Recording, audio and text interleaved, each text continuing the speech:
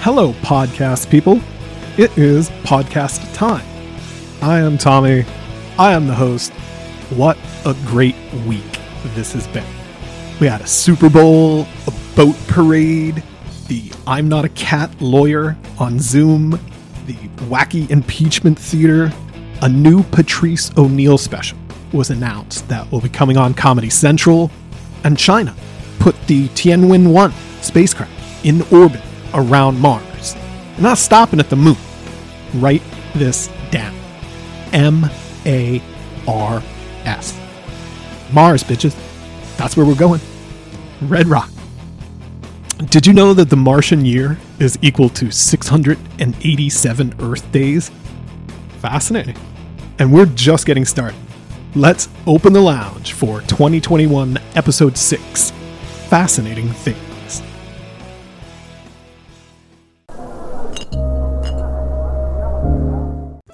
So for real, the Chinese have just successfully put a spacecraft in orbit around Mars. And later, that craft is going to deploy a rover down to the planet's surface. Who knows what kind of really cool shit they're going to find. Maybe they'll finally find the pyramids on Mars? Anyone remember Art Bell? West of the Rockies, dial 1-866-8686 from the high desert in the kingdom of Nye. Oh man, what a bust all that turned out to be. Hours and hours of talk radio about pyramids on Mars, and it was all just hokey bullshit. Entertaining as hell, though. Speaking of entertaining as hell, how great has this new 2021 podcast series been? I checked out the stats the other day, and there was a spike in listeners from Massachusetts. Notably, from the fighting city of Brockton, Mass., home of marvelous Marvin Hagler. I don't want to put a resume on a rope or anything like that, but I did spend a little bit of time in Brockton as a kid. We lived in one of the slum buildings at Warren Ave in Belmont. Later, they tore all that shit down and built an elementary school. But back in the day, I rode around a bit on the Bat Bus, hung out at the Westgate Mall a few times, cruise over to the Brockton Fair with the homies, maybe get into a little mischief there, try to bust a soft rubber balloon with a dull dart to take home a Metallica poster. I did go over to DW Fields Park, caught a sunfish, that's right, I did some real angling. I had the bobber, the lure, I had all that shit, tough guy. Pull that fish out of the reservoir, put mustard on it, eat the fucking shit. You like that, Sizzle Chest? Get Brett where I said. Oh, it was such good times. I did end up working pretty hard to lose the accent. I didn't want to go around saying shot stop for the rest of my life. But I'm always a Boston kid at heart and did spend some time in the South Shore. So, cool to see new listeners start popping up in New England. Really like where the show is right now. It's like folks might be telling their homies around town about it, and that's why these new listener surges seem to come in geographic cluster. I dig that. It's pretty cool. But I still don't have any real intention of doing anything to promote the show. Most times I tweet out a link when the pod goes up, but I just locked my Twitter account recently, so not sure how effective posting links over there is going to be. Whatever. Locking the account was the right move. Don't get me wrong, I fucking love that site. But I think for me, the best way to use it is to limit the audience. I'm not selling anything, I'm not trying to build a brand. I am opinionated though, and I sure like to post social commentary and make some juvenile jokes. But those Twitter streets can be a pretty toxic place sometimes. One must put up barriers to keep oneself intact. By locking down the account, it hopefully limits the potential that some psycho is going to melt down over something I post and try and deplatform me. And you could say that that's paranoid, and you might be right, but it already happened once. I took a suspension from the tweet lords. I mean, it was super unlikely to ever happen, but it did. And that was really weird, because I only have a couple hundred followers. I'm a nobody. But when you're a nonpartisan nobody, and you're free to criticize Democrats when they do stupid shit, and they do a lot of stupid shit, and you comment on that, it can cause some serious tension on the tweet machine. Like, I've never been worried about MAGA World trying to come cancel me when I say that the Donald is a clown fuck, or that I did a show on Mike Flynn being a piece of shit K Street grifter, or Mike Pence being an invisible sky god loon. The social media rage mobs, those are almost exclusively a left-wing phenomenon. In my experience as a whole, the Trump folks just aren't as angry and vindictive as the leftists are. I mean, the extremists on both sides are pretty fucking kooky. But it's definitely more of the left-wing nutters that mob up on Twitter or try and get people canceled or crush your business with fake reviews. By locking my account, randos are less likely to end up raging at me.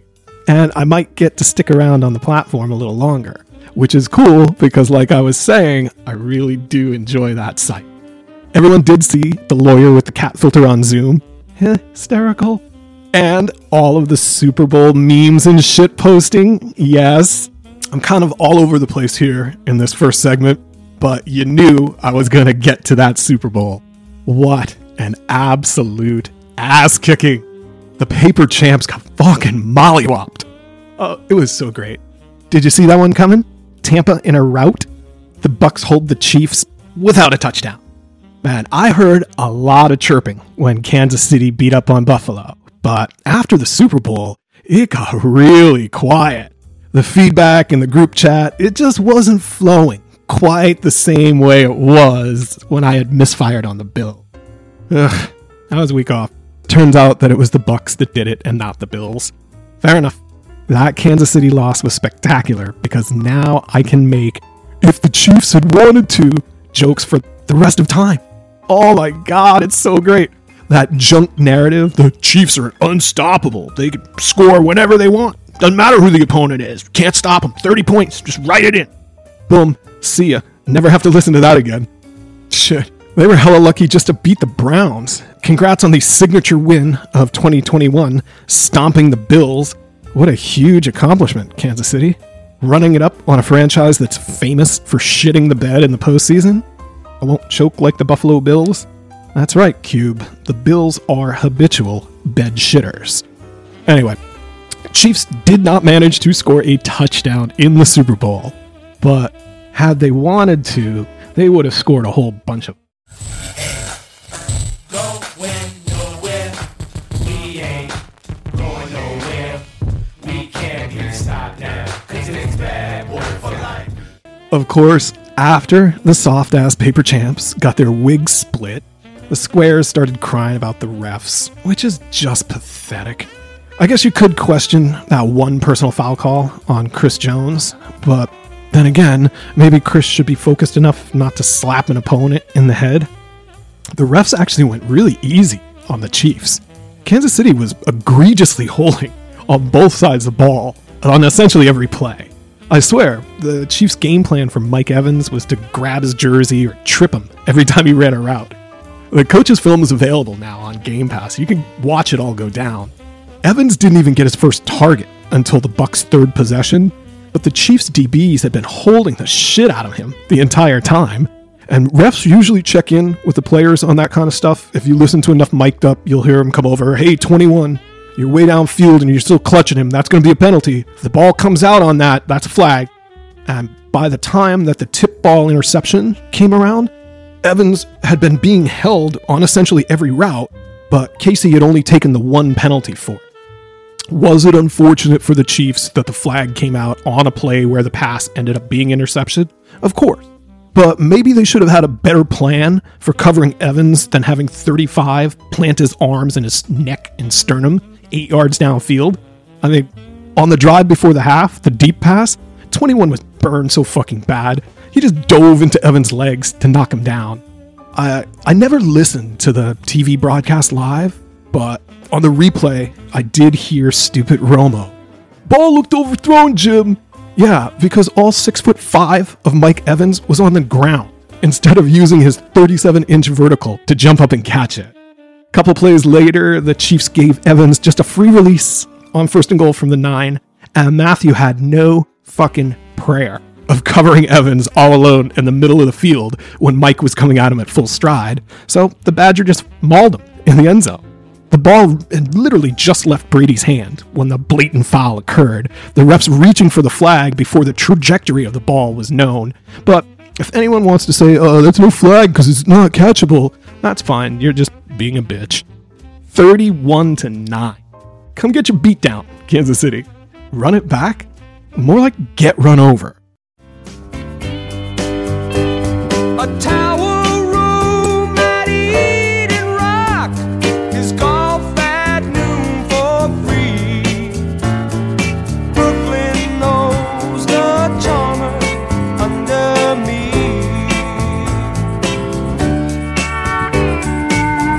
Of course, Tampa went on to have that sweet boat parade and drunk Brady's wobbling around, throwing the Lombardi trophy from boat to boat.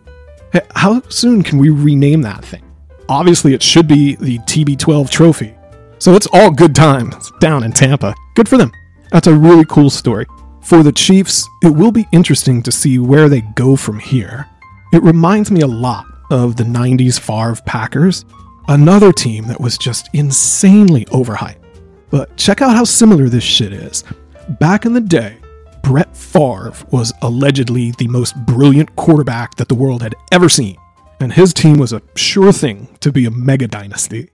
Except what actually happened was the up-and-coming Packers had to face a real dynasty in the 1995 Conference Championships, and the Packers lost. Yeah, Dallas was at the end, but they were still a legit dynasty. The following year, however, the Packers did ride a series of flukes to win a championship. Green Bay got to face the Kerry Collins Panthers in the conference championship that year.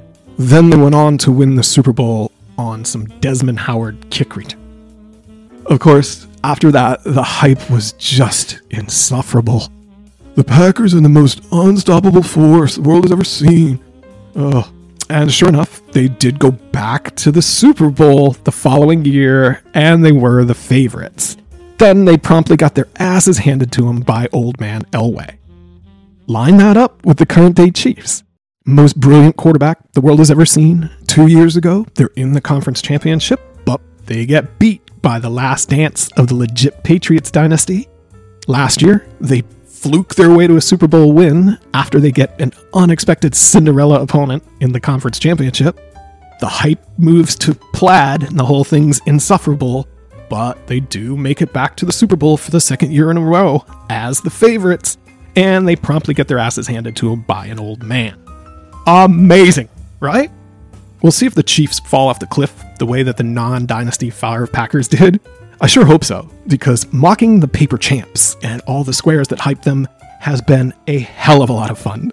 And I would like to thank the Chiefs for the small fortune that I have made along the way as they stumbled to a 2-9 ATS record to close out the season. Aside from that chunk that I gave back on the Bills, it has been a great ride. Thank you, paper champs.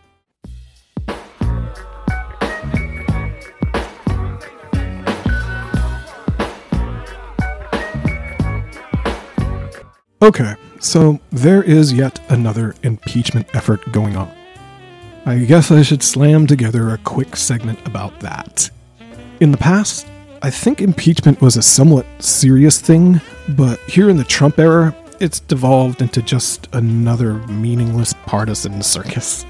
You may recall about a year ago, then President Donald Trump was acquitted by the Senate after the House impeached him for talking to the president of the Ukraine. I did a set of shows on that fiasco. They are very entertaining and very informative, as you would expect. They're in the archive, if you want to check them out. Back then, the Democrats had made up a story that Trump offered a quid pro quo to the Ukrainian president if that Ukrainian president would just provide the Don with some dirt on Joe Biden. However, in response to the impeachment effort, Trump simply released the full transcript of his call with Yanikov, and it turns out the impeachment was just all a bunch of clowny orange man bad bullshit. Go figure. This time around, the Democrats do not even have a phone call to base their impeachment on. Nope. This time we're going with pure imagination.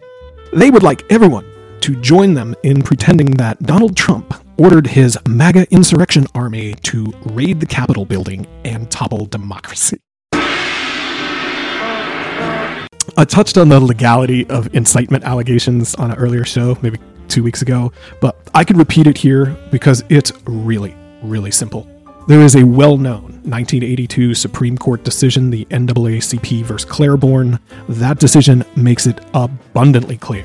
The legal standard for incitement is a statement that specifically directs an action.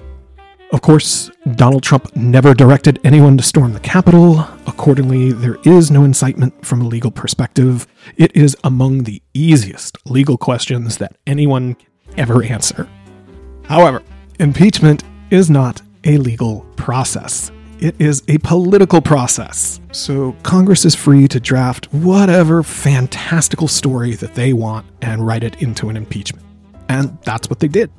The official description in the House resolution is, quote, incitement of insurrection, end quote. In that resolution, the House Democrats allege that the Don incited an insurrection when he said, quote, if you don't fight like hell, you're not going to have a country anymore, end quote. I mean, what do you want me to do with this? The House filed an impeachment over standard political rhetoric. I'm not going to go down the rabbit hole of listing every time every politician has said that we need to fight for some political outcome or some injustice will prevail. That kind of stuff is as common as the air that we breathe. The field is littered with hyperbole and rhetoric from every angle.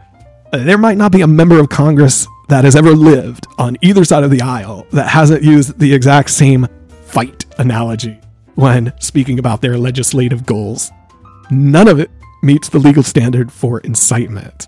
This entire impeachment effort is just another political Rorschach test.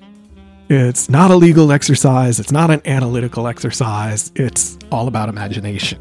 And that might be why so many people seem to have just tuned out on this round of impeachment theater. No one is going to have any type of higher moral clarity from any of this. The people who hate Trump are going to spaz out and argue that he incited a new 9/11. The people who love Trump are going to spaz out and argue that he is the greatest human that's ever lived. And how many ever few remaining rational people are out there? Perhaps you're like me, just quietly wishing that both of these moronic cults could just be launched into the sun. War. We don't need your war.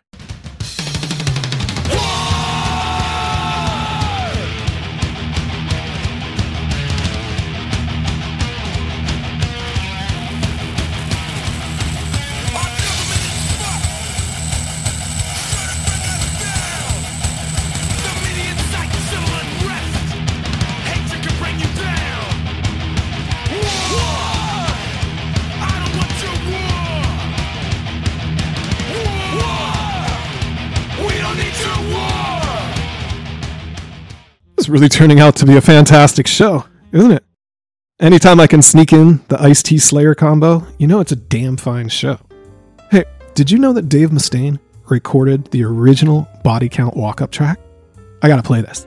Check this out. This is so badass and so far ahead of its time.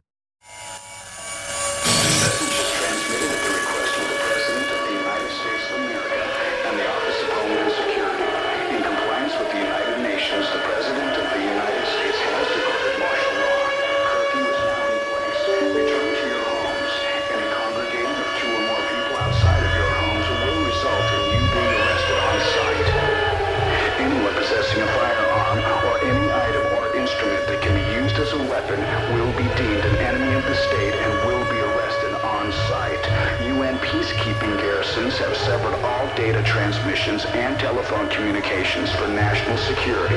Any violation of martial law will result in immediate arrests and trial for treason. All traitors will be shot. America is now engaged in civil war.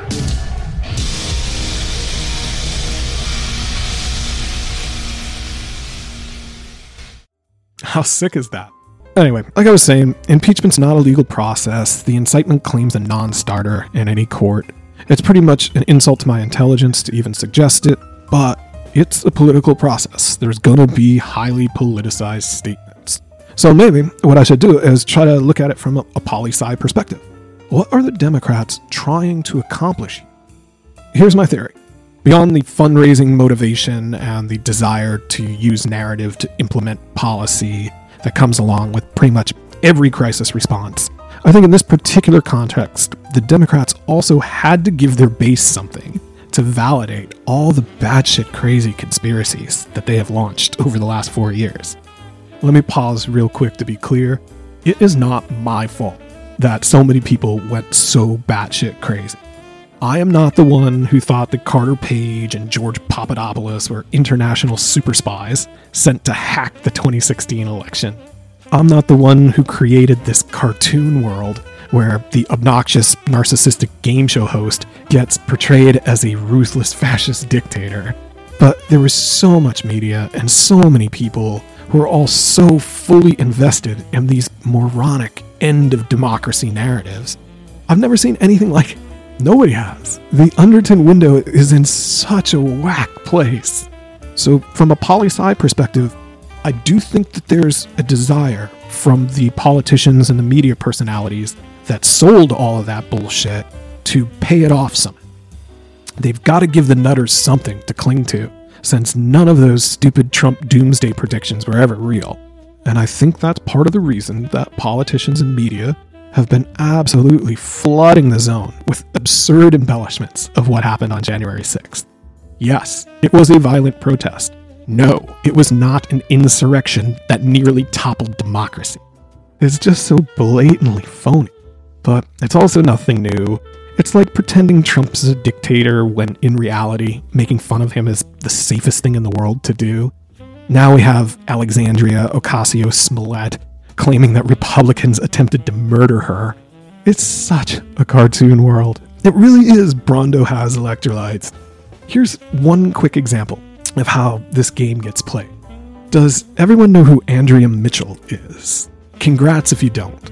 But for the record, Miss Mitchell is the NBC News chief Washington correspondent and chief foreign affairs correspondent and anchor. Ooh, that's impressive.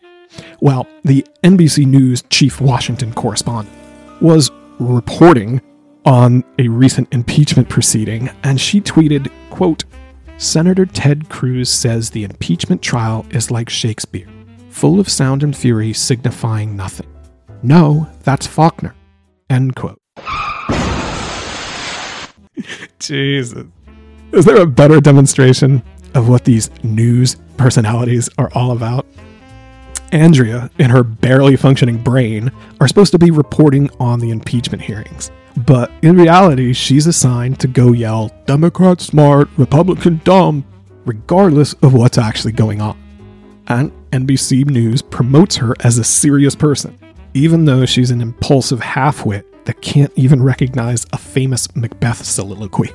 Her entire job is to propagate DNC talking points. Maybe I should do a Bitcoin challenge. Go find a single time that Andrea Mitchell has used her media presence to belittle a Democrat. And I'll give away an old cold storage wallet that has a coin or two in it. You're not going to find one. The NBC News chief Washington correspondent has nothing to do with news or reporting. She's an invalid, and they wind her up and send her out there to piss on everyone's leg and tell them that it's raining. And that generates a massive following, because truth and accuracy do not matter. Back to our Shakespeare example, after she posted, "No, that's Faulkner," a bunch of other Team Good blue check retards started jumping in, thinking that they were dunking on Cruz too. Anyway, the poli-sci aspect of it is that if Andrea Mitchell and the DNC media yell, "Democrat good, Republican bad," enough times on enough media outlets, the useful idiots will eventually come to think that it's fashionable and they'll repeat it. That's not to say that the Republicans are good, because obviously they aren't, but it is to say that the Democrats are all the exact same types of bad. The DNC just has this massive promotional propaganda arm that is the media and tech companies. They get much better cover for all their corrupt bullshit. Speaking of which, the Democrats now have a House majority, a Senate tiebreaker, and the White House. I mean, how many incumbent Democrats are returning to this new setup? And what did they have in their pocket waiting to launch when this moment arrived? Did they show up with maybe well-developed healthcare plans or comprehensive immigration reform? No. They showed up with 100 new bills about Congress in these first few weeks. Literally, if you visit congress.gov and browse by policy subject, the 117th Congress has already filed an astonishing 100 pieces of new legislation to change their own rule. Not that they're a selfish lot, though. They also showed up with 3 bills on social welfare and a stupid fantasy impeachment designed to placate a bunch of idiots. To close out the show, when I think about the political purpose of the impeachment, it seems like it's designed to permanently imprint the DNC's narrative. And that narrative can then be used to fundraise, it can be used by big tech to censor, and perhaps by some Democrats in Congress, it can be used to attempt a new Patriot Act 2 type of bill. Plus, if the DNC narrative is imprinted, it provides their base with a retort that they can reach for whenever criticized about anything. A new whataboutism. I've already seen it. I was talking to one of my homies the other day, and I was ragging on Neera Tanden's appointment, and he kind of quickly pivoted over to, well, did she get anyone to storm the Capitol? It's an impeachment about political rhetoric that's designed to be used as political rhetoric. It's all just so magical. What a time to be alive.